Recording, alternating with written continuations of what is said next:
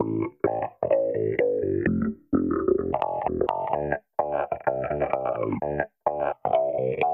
and welcome to another episode of the Ulster Rugby Roundup. I'm Gareth Hannah, back in as our squad rotation continues during a busy spell of fixtures. With me this week are Jonathan Bradley. Hello, Jonathan. Hello. And Michael Sadler. Hello, Michael. Hi there. So on the agenda this week is, of course, a win for Ulster that probably felt a bit more like a defeat due to the significance of a dropped bonus point. We'll also look ahead to the visit of Leinster this weekend and assess Ireland's own underwhelming win, that one against Italy on Saturday afternoon, I think. Yes. So we'll do all of that, signposted by a plethora of listener questions. Thank you for each and every one of them. They feature Nick Timoney, Stuart McCluskey, Geordie Murphy, and lots more besides. So we'll try and get in as many as possible. And in order to do that, we'll get straight into it without further ado. Ulster 21, Ospreys 7. Overall, Jonathan, then a disappointment. The conference is now out of Ulster's hands and really require something of a miracle to reach the final at this stage. Well, that's it, because you summed it up there. Their destiny is now out of their own hands. It doesn't matter if they get 5 points and Leinster get none on Saturday. They're still going to need help from elsewhere. So what was billed as a sort of quasi semi-final, admittedly one where Ulster were starting from a distinct disadvantage, now it doesn't have that sort of knockout feel to it, because even if Ulster win, they're still going to be mightily up against it, because as we've seen, nobody has stopped Leinster getting a bonus point all season.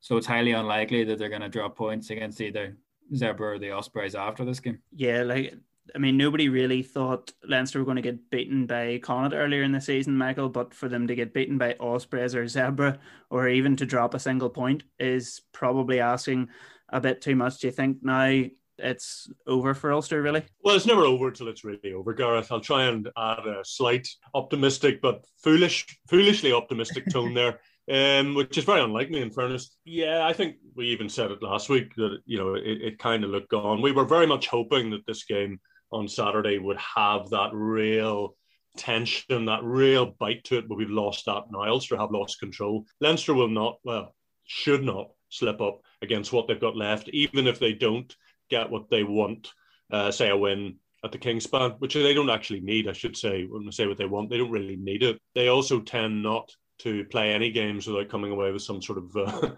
bonus points. So this game now is a very, very deflated looking thing, which is an awful shame, I suppose, for the Pro 14 as it sort of edges towards its grand final, that we didn't have these two sides locked together in this battle right to the very end. I think it was very obvious as well from Ulster weren't putting any gloss on it last week after the Ospreys game with Dan McFarland. How could he? I think the media briefing this week, they just more or less decided they weren't really going to talk about it at all, apart from being another game, so on and so, etc. So there is that feeling that, it's like your football's gone down, all the air's gone out of it. We're just approaching this game, and in effect, it's gone, which is very, very disappointing. Obviously, we were really hoping that we would have finally a really meaningful interprovincial clash at an albeit deserted Kingspan, but we're not going to have that now. Johnny, I suppose it's tempting for some people maybe to think of this now as a bit of a failure, in that Ulster haven't achieved Ulster are unlikely now to achieve what they set out to achieve ultimately, which is to get to a final and win the Pro 14. But given the context of the way this season's gone, the way the rules have been tweaked, and we're talking about a couple of bonus points being the difference to what we're talking about this week, is that harsh to view it in those terms? It's not harsh to view it as a failure, because their ultimate goal is to topple Leinster, which they failed to do. To say that it's a failure because they haven't got to the final, whereas they got to the final last year, to say that they're going backwards because of that would be harsh. Because realistically, as we've seen in Europe 2 years ago, in the league forever, essentially they're going to come unstuck whenever they face Leinster. So you judge the season, I suppose, in a way, and this is something that McFarland sort of touched on as well. You judge it by how much closer you're getting to Leinster, as much as you judge it by how much further you're getting away from the rest of the league.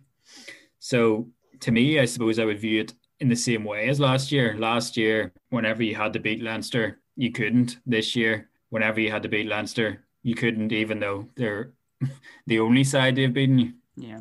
Well, as I say, we'll probably get on to all that a little bit more at the end of the season. But for now, Michael, what we need to look at, I suppose, are when it comes down to it, those lack of bonus points that is proving the difference. Ian Frizzell has pointed out that in the first 8 games before the European matches, Ulster were scoring tries for fun at an average of 5 a game. That's dropped to an average of 2 per game over the last 5 matches. And Ulster have failed to score a bonus point in any of those. So that is ultimately the difference here. But why are Ulster struggling to score those key tries all of a sudden? As he says, it just seemed so easy in the first half of the season. Why? I honestly don't know how do you answer that. I don't really know why. I mean, there's no easy answer to that. Why did they score lots of points at the start of the season? They're not scoring them now. The side has not been substantially decimated by injury or anything like that. Far from it.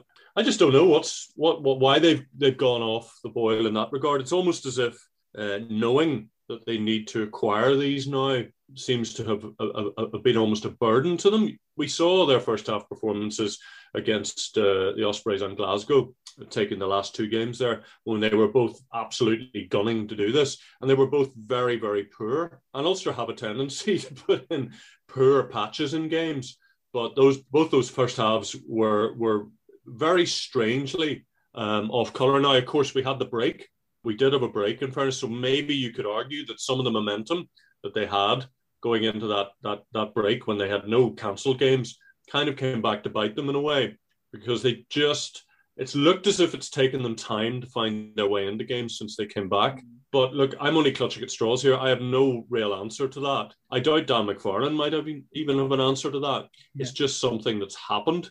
But they do look to me like a side who are slightly burdened by the fact of where they are and what they're trying to do. And you could counter argue that as well by saying, but that's the nature of the sport. I don't know. Maybe the Leinster thing has got into their psyche a bit. Maybe the fact that they've had to go chasing these things has proved to be very, very difficult for them.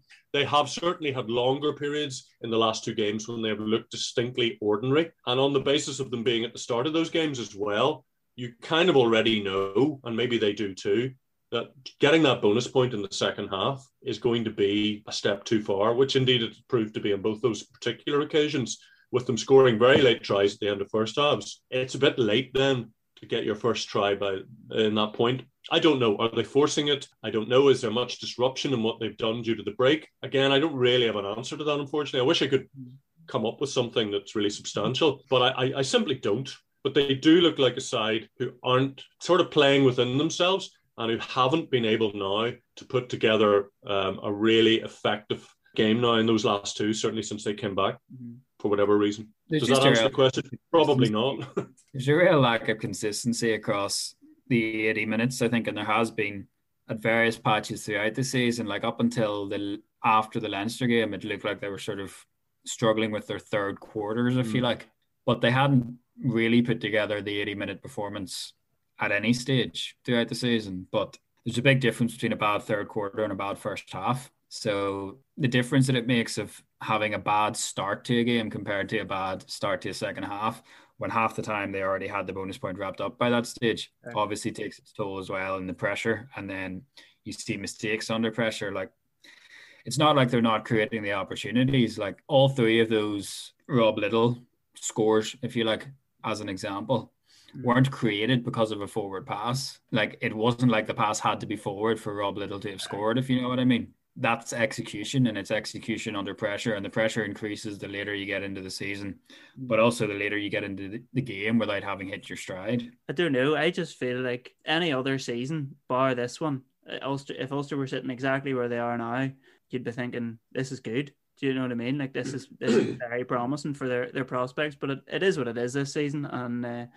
and hopefully it'll stand them in good stead for going forward. So, of course, on Friday night, then there was a return for Jacob Stockdale after an injury that lasted much longer than we had originally thought it would. How did he bed in? What did you make of his performance? Yeah, I thought he played pretty well. He looked sharp enough. He had to do probably more defensive work than he would have liked compared to what he got to do with ball in hand. Had a couple of nice takes in the air, but he played pretty well. Looked fairly sharp. It'll be interesting to see how he goes this week now as well. because he's going to play for Ulster this weekend against Leinster, obviously with a view to potentially getting called back up into the Six Nations panel for the last couple of games against Scotland and England. Michael, he wasn't the only one back then from injury. Robert Baloucoune and Sean Reedy both coming off the bench for Ulster.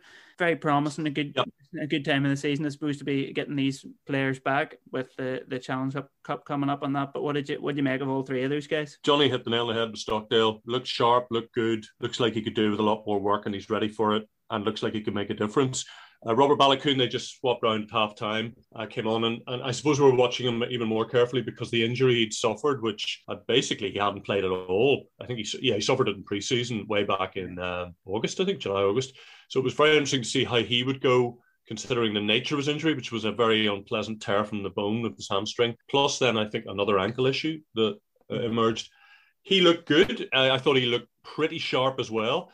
And again, a great time to be deploying him, or maybe not, because we're running out of games if you're talking about Pro 14, with the thing having kind of slipped away. But he looked good. But Sean Reedy as well, I thought Sean Reedy had a fantastic game, came on and made a huge difference to the pack. He just had, such an appetite for work, made such an impact. And I suppose just when, they could have been slipping a bit, he really, really helped give them that extra energy and experience to keep them going. Three really, really good guys to get back at this point. And clearly, you're thinking, as you've already pointed out, Challenge Cup. Yeah, that's true. Rainbow Cup, which maybe you could argue is a conspiracy against Ulster to stop them winning the Pro 14. No one thought of that, did they? It's all a conspiracy to wreck their season. But anyway, having those guys fit and ready to go at this stage looks really, really, really well timed for Ulster, if not for the Pro 14, for what hopefully remains. So obviously the point was also made Jacob may be taken out of that if Andy Farrell wants him back with Ireland. But we'll just wait and see. All three of them should play this weekend. All three of them I really would expect to be in the starting team. And the team to be pretty much as fully loaded as Ulster can manage on Saturday. Shame it's just not the game we hoped it would be. Yeah, exactly. We'll talk about that a little bit later. I'm excited for the Challenge Cup. We'll talk about this in future weeks too. I think it's going to be really Ulster are going to win the trophy. It's going to be fantastic. But look, we'll talk about that. Steady on, Gareth. So you mentioned there Sean Reedy, Michael, and the impact that he had. It's something picked up by the South Wales Ulster Rugby Supporters Club. He talked about his immense work rate along with the rise of Nick Timoney as Ulster's key turnover man, and Crash Ball Stew, Nicole Stewart McCluskey. So they asked, given all of that, have Ulster Rugby any real concerns with the imminent departure of Marcel Coetzee, and even suggest it's a bit of deja vu after Ruan Pienaar's departure? Ulster obviously have done okay without him. So, Johnny, is there merit to this? Not going to miss Marcel at all? Well, I think McCluskey would take exception to being called Crash Ball Stew, for starters. If he doesn't like the Bangor Bulldozer, then I think he certainly won't like Crash Ball Stew. They'll miss Marcel Coetzee, of course they will. I think most teams in the world would miss Marcel Coetzee. That doesn't take away from the fact that Nick Timoney's in a great run of form. But yeah, they'll miss Marcel because he's the best player. But there is merit in this, that there's hope beyond them, with what they have here, and the new signing, Leonie, coming in to add his bit to it as well. It's not all doom and gloom. I didn't say it was. I just said they'll miss Marcel. Look, I'll tell you what, a lot of work's going to have to be done with Leonie, because again, I watched him there playing against Leinster, and he did one half, and he really didn't look at it at all. But let's just hope that Dan McFarland, shapes up well in the off season for Ulster, because you wouldn't want that.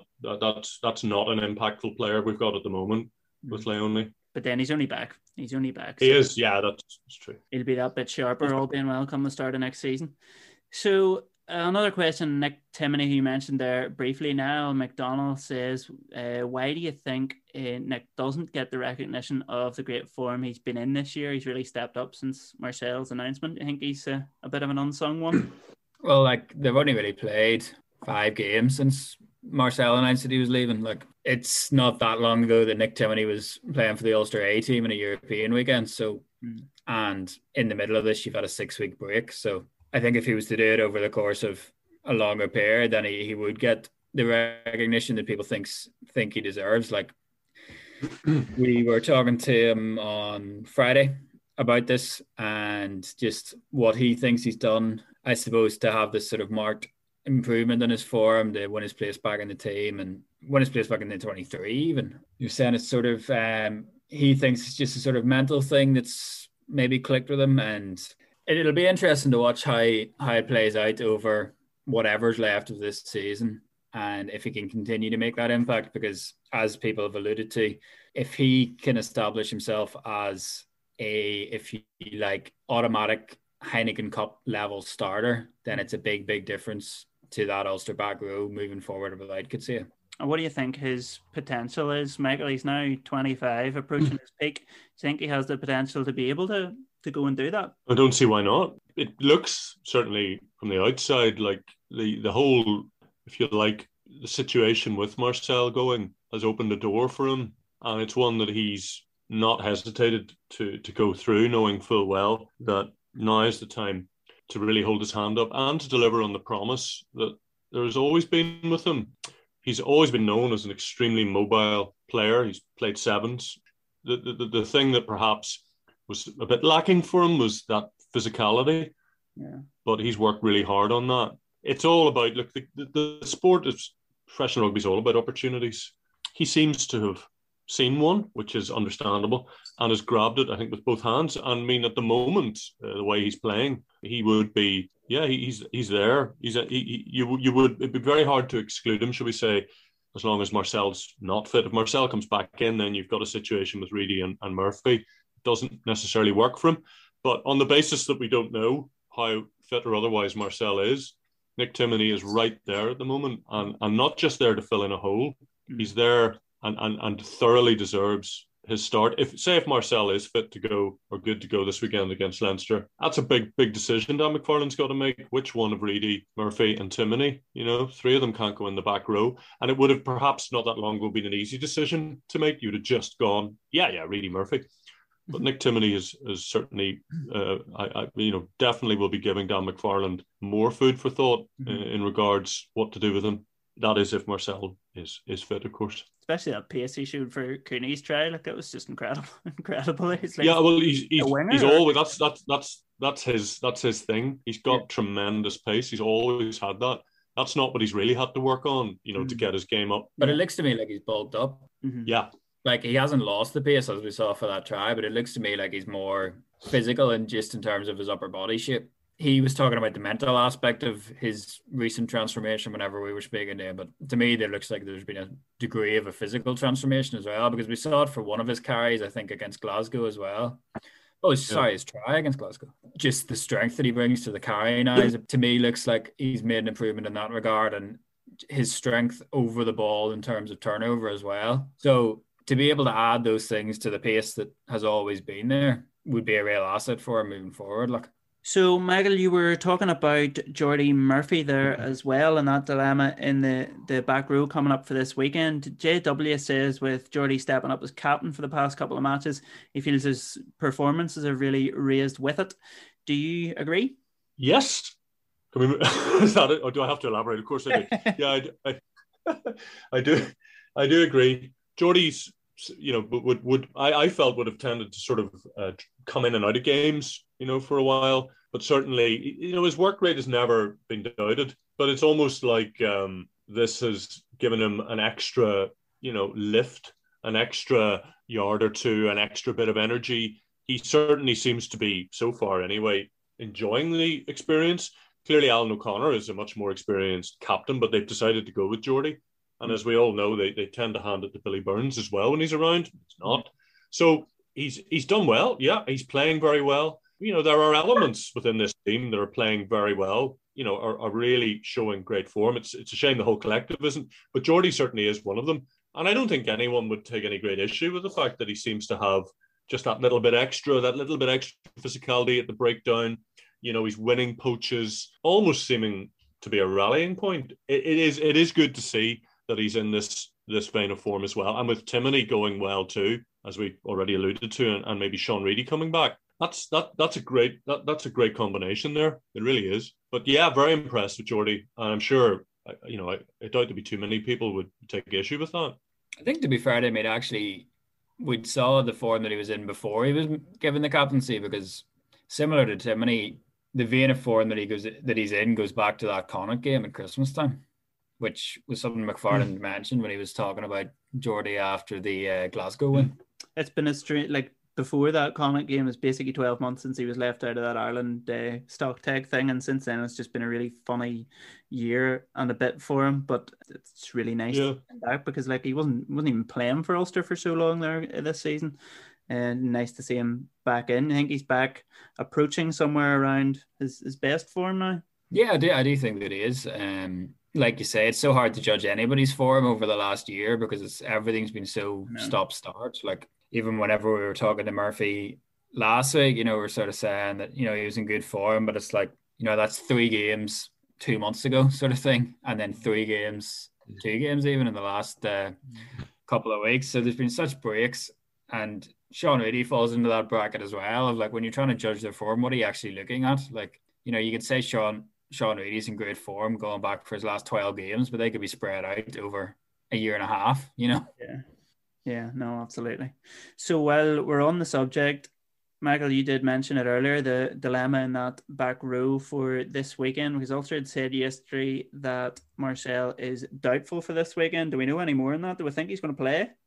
We don't officially, but we can only speculate that he might not be available. We just don't know. If he's not available, well, as we've already discussed, they're not going to be should we say lacking in people they can put out in the back row if he is able to play well and good. But we don't know. But maybe the safe money might be on the fact that he's not necessarily going to be togging out this weekend, and they might. It might be just a little bit too early for him, but we don't really officially know. The bench spot, that would be interesting in that case, because Greg Jones started it the week. He's going through the return to play protocols. So if he doesn't come through those, then who's on the bench? McCann, Ray, either Ray, sorry. I think Matty Ray played in the EA game, I think. Yeah, I think he played in the second row, didn't he? Yeah, he did, yeah. I'm not sure if Marcus played or not. Don't know. We know very little about the A game really at this stage. So I mean, that is true. Who will it be? We really don't know. An opportunity for one of those 3, you would imagine. Yeah. So going back to Crashball Stew, Big Jim says that he loves him with a capital LOVE. But he asks, is he overused as a crash ball guy? So is he, in fact, not actually crash ball Stew after all? And does that stifle the creativity that Ulster had with a different 12 earlier in the season? He says it's not a criticism of the player, but more so how he's being used. I suppose you're judging him when he's playing without Marcel Coetzee. So without Marcel Coetzee, then they really rely upon him to get the gain line success that you need for everything else. Mm-hmm. And it's very difficult. Well, sorry, also without Henderson, it's very difficult to shoulder that load on your own. So I wouldn't say it sort of feeds into what people are saying about Ireland as well. It's one thing to say, that it's crash ball, it's trucking up. But unless you're winning the collisions, then it's very hard to do everything else. Mm-hmm. Whenever McCluskey wasn't there earlier in the season, you were playing against much, much weaker opposition, and you had guaranteed gain line success given the form that Marcel Coetzee was in at the time. So it's an awful lot of interconnected parts, I think, rather than just saying, and as we touched on, just when these periods of lack of consistency are coming through, rather than, I think, looking at it and saying, they were scoring a lot more tries. Let's be honest, fairly weak teams whenever it was Hume Man Moore in the centre. But obviously the future is without Marcel. Is this something that we could see just happening for Stuart more and more then, that he is just utilised in this fashion? Well, I think they're obviously in a different way, but they're thinking they can get gain line success out of Nakawara as well. Mm-hmm. We've seen, and talked about Timoney's extra physicality in the carry, and I suppose the tempo that Ulster are trying to play at as well, or the tempo that Dan McFarland will want to play at. I think personally will be at an even higher tempo next season. The game plan that he's trying to implement and build upon. Personally, I think that'll suit McCluskey well, playing at that high tempo, but he needs other carriers around him. No, that's fair enough. So Mark Dempsey just asked if we think Ulster have progressed this season. I suppose we touched on that a little bit earlier on in the episode, and as we say, we will be looking into that probably in quite a bit of depth come the end of the season as usual. So for this week, then we'll move on to discuss the game this weekend. Obviously, as we have already said, we've already branched into it quite a bit, but it's not the big winner takes all clash that we had probably hoped for so long that it was going to be. So a little bit of that excitement has gone, but we know that Ulster will have Tom O'Toole and Stuart McCluskey back. Leinster are missing 15 internationals because 15 of the 23 who are remaining with Ireland are from Leinster. Who they're getting back are Ed Byrne, Ross Byrne, Rhys Ruddock and Josh van der Fleer. So considering all that and the rather, well, I don't know whether you can call the shadow side given the depth that Leinster have there, but given the second string that they're going to be putting out, Ulster need a 5-0 points return in this if they're going to have any hope of Leinster even dropping a single point in the other two, as unlikely as that is. How likely do you reckon it is that Ulster can go 5-0 here? I think Ulster will have an awful lot closer to their first team, if you like. They're only really going to be missing a few players through injury, plus Henderson, Burns and Herring. Mm-hmm. With Ireland. And John Andrews been in great form this season. Madigan played really well against Glasgow as the starting 10. For me, they don't have probably the bigger drop off in the squad is when Henderson's missing. Carter's out at the minute as well, and we know what Alan O'Connor and Kieran Treadwell can do. But if you're missing half of your first 4 choice locks, if you like, then obviously you're going to miss somebody like Henderson all the more. I didn't think Leinster were particularly impressive on Sunday. Now, I do think that was probably the best chance for them to drop points remaining in the other games. But certainly once Harry Byrne went off, they looked a bit rudderless in attack. But that's going to be completely negated even if Harry Byrne is out, because they'll have Ross Byrne back to play 10. It's a big challenge for Ulster, but if basically an Ulster team as close to their full strength as they will be should have plenty to beat Leinster at home when Leinster are missing 15 players to Ireland. Mm-hmm. But it's not just beating Leinster, it's beating them comfortably and with a bonus point. Yeah, well, this is the thing we touched on earlier. Like, nobody stopped Leinster getting a bonus point, so that's the challenge. You're trying to do something that nobody else has done. Yeah. Like, even in that, if you look back to that Connacht game, which really, really got away from Leinster, they still managed to get a bonus point out of it in the end. And everybody focused on the fact that they'd lost. But that point that they got at the end when the game was already lost looms large now. And that's the difference. That such small things can be such a big difference over the course of a season is something that Leinster have understood for a long time. And that's why they have the success that they have. Mm-hmm. Yeah, no, absolutely. Michael, what do you think? Chances of a 5-0? Not high. I think in many ways, even though it's been somewhat devalued, assuming that everything works out the way it will this season, that I think nevertheless Ulster will use it very much as a benchmark to see where they are against these guys. But bear in mind, it's really what Johnny's already said. This is the third string Leinster coming. This is very close to Ulster's strongest side. Ulster at home. Leinster don't live and die through the result here. So if you're ever going to get them, this is probably as good a time as any. But I don't think you're going to run them 5-0. I do think, Ulster will be deeply, deeply disappointed if they don't beat this Leinster side coming their way with the resources they have at their disposal. I'm very deeply disappointed. I think, let's just leave aside the table. There's not a lot of point in pondering over the table because it looks out of their control. I think it's very important for Dan McFarland, to narrow that gap with the gold standard, which he has alluded to in the past as seemingly, naturally being an ambition, because this is what you simply have to do if you're ever going to end this very, very lengthy wait, from lifting a trophy. Don't see them doing a 5. They're not in. Yeah, that's right. Yeah. Well, exactly. That late loss to Gloucester starts to make an awful lot more sense. Absolutely. So I don't see them doing it 5-0. I'm afraid I don't. I do see them actually winning the game, but I don't see them 5-0ing them. Okay. So if we discuss the Ulster team then in a little bit more detail, we have a question in from Glenn Wilmot, who asked what will the starting back three be on Saturday night. Even though Michael Lowry is on fire, he says, will he be able to handle the likely bombardment from on high, or will Jacob Stockdale step into 15 with Baloucoune and Little on the wings? Michael, you already said you would start Baloucoune and Stockdale, but where? I would put them on the wings and keep Michael Lowry at fullback. That's it. Rob Little, it's very, very unfortunate for Rob.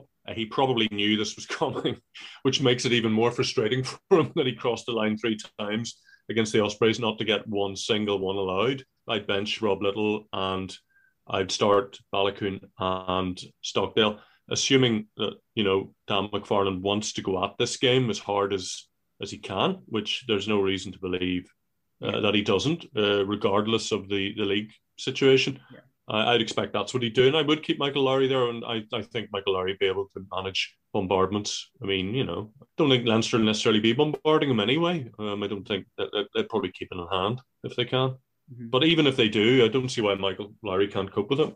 Yeah, nothing he hasn't faced before at this stage. Jonathan, what you... That back three area, because for the Craig Gilroy pieces in the paper today, just sort of thinking about it, like you've got Baloucoune, Stockdale, Lowry, Little, Gilroy, Ben McElroy, Ethan McElroy, Aaron Sexton. That's 8 players capable of playing across the back three. Like, if that was at Leinster and these were all products of the Leinster Academy, because bearing in mind that's not including Addison, who's obviously injured, but the rest of these guys are all products of the Ulster Academy. Mm-hmm. There would be talk of, do we need to ship one of these boys elsewhere so that they get game time? Like, it's going to be incredibly tough to get minutes. Like, you look at the example of Craig Gilroy, who played against Glasgow, scored against Glasgow, and then was carrying the water bottles against Ospreys. Like, it's an incredibly competitive area for Ulster at the minute when all these boys are fit, and projecting down the line, you're maybe thinking that, they could be without Stockdale and Baloucoune for large chunks of future seasons, and possibly Lowry as well. Mm. But at present, it's sort of an embarrassment of riches there to choose from. Yeah. It's just reading that piece today with Gilroy, well worth a read. Interesting to just think about his predicament at the minute. He talks about the whippersnappers coming up behind him. Is his sort of, not long term, but sort of over the next 2 or 3 years, is that something you'd worry about for him in terms of game time? Or as you say, will those other players potentially going to Ireland mean that he'll actually get playing plenty? Yeah, Cricket was sort of in a strange place in this group because he's coming 30 later this month, which seems hard to believe, but at the same time, it feels like we've been watching him score tries for Ulster forever. But look, he's got a contract for next season, so but a 1-year deal, so it's something that's going to be revisited next year, and I guess it'll just be up to his performances to, as he said, fend off these young whippersnappers, because Aaron Sexton will be a year further down the track. Ethan McElroy will be a year further down the track. Ben Moxham will be a year further down the track. Mm-hmm. And then even guys like Conor Rankin, who we haven't seen yet for the senior team, has been playing for the A team. So as well as Baloucoune, Little, Lowry and Stockdale, who are all still at an age where they should be improving, whereas Craig, no fault of his own. It's not his fault he's coming 30.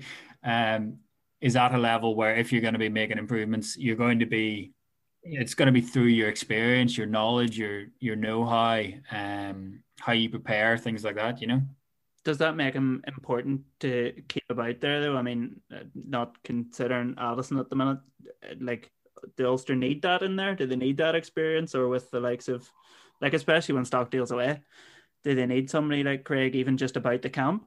Yeah, like I guess you could say that. With Stockdale, he's obviously a senior figure, despite the fact that he's 24. So, like, it's not something that I would be worried about.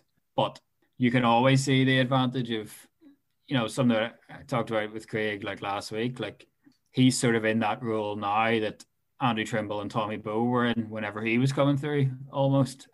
And just having that extra experience, if you like, but also needing to be aware as well of still fighting for his place. And now with the reality of it fighting for a contract as well. Yeah. Well, look, we've got sidetracked by Craig Gilroy away from the team for the weekend because it was just interesting that he might not once again make the squad after scoring against Glasgow, as you say. So moving on, if we have that back three then of Balogun, Stockdale, and Lowry at fullback.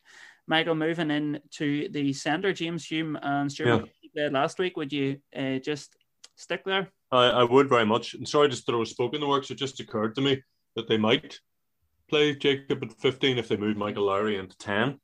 There's a thought for you.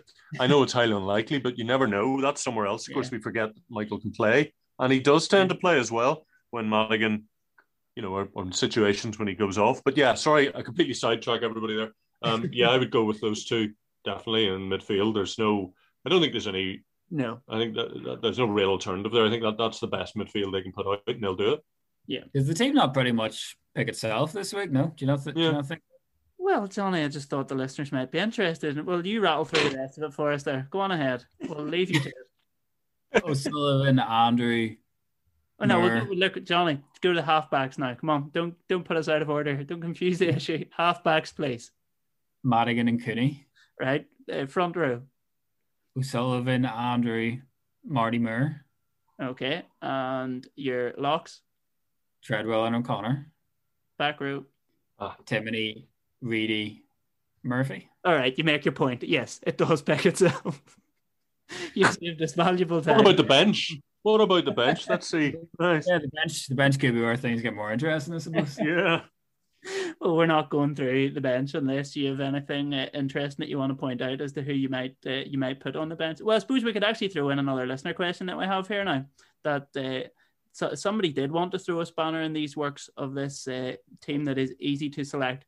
So Kyle asked, should Ulster back Cormac Isachukwu for the remainder of the season at lock? Yeah, I think so. Dan McFarland was fairly effusive in his praise of him there after the Ospreys game. And, he can provide something that not an awful lot of people can, just through his athleticism, through the way that he plays the game. And it's really worth over these last couple of games that we don't think are going to matter much in terms of the Pro 14 and the Rainbow Cup, if it happens, that you sort of find out what you have in a few of these guys in a way. And Isachukwu is a player that has looked good in A games. I think he's looked bright in his cameos and could play a big role moving into next season. So these sort of dead rubbers that we're envisaging coming up at the end of the Pro 14, however many of them there may be, the Rainbow Cup, to me, it's a chance to give these guys some experience. And I would say Dave McCann and Marcus Ray into that mix as well. See more of Ethan McElroy, maybe see a bit more of Aaron Sexton, certainly more of Stuart Moore, because he's not played in forever now, having played so much earlier in the season, a bit strange. And just give them that experience because they're going to be important next season. Like the way the seasons went this year with Ulster playing so many teams that are without their international players for such long periods because of the Autumn Nations Cup and stuff and the prolonged Six Nations isn't going to be the case next year. And you might not be in a position next year where you are only losing 3 players to Ireland. So you couple that with the fact that some of that squad depth that you've built up isn't going to be there next season. Like there's going to be some experienced players leaving. And then on the other end of that, you're going to need younger players to fill that gap. Isachukwu, not in terms of players leaving, because Carter's obviously been retained, but Isachukwu is somebody that's coming through in a position where Ulster, as we've said, don't have the greatest amount of depth. So I would say absolutely, yeah, let him build on this, let him build the momentum and back himself in games where, let's be honest, the results aren't going to be particularly important if we envisage that Leinster aren't going to drop any other points. And I don't know, I could be wrong, but I don't imagine anybody's particularly amped up about whether Ulster do or don't win the Rainbow Cup. No, I can't. I mean, I'm all on board for the Challenge Cup, but no, the Rainbow Cup, I haven't been able to set myself up for that just yet. But I mean, you never know. You never know. Jonathan, if Leinster do drop a point and Ulster also drop a point, I'm going to hold you solely responsible for calling those games dead rubbers at this stage. Well, they could be complete dead rubbers if Leinster win on Saturday. Yeah, that's very true. Fair. What else have we got to discuss? Ireland, of course. Ireland, we haven't even mentioned Ireland's big win over Italy, 48 points to 10. What a time to be alive.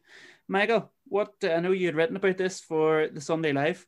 What exactly can we take and did we learn from that, if anything? That is an interesting question. What can we take from that? Yeah. Well, first of all, we could take the fact that we're always going to beat Italy. And we're always going to run up. Ireland were always going to run up somewhere ideally between 40, if not 50 plus points. They very nearly did 50 plus points. It's about, I suppose, after coming in off the back of 2 defeats, just building that bit of confidence again.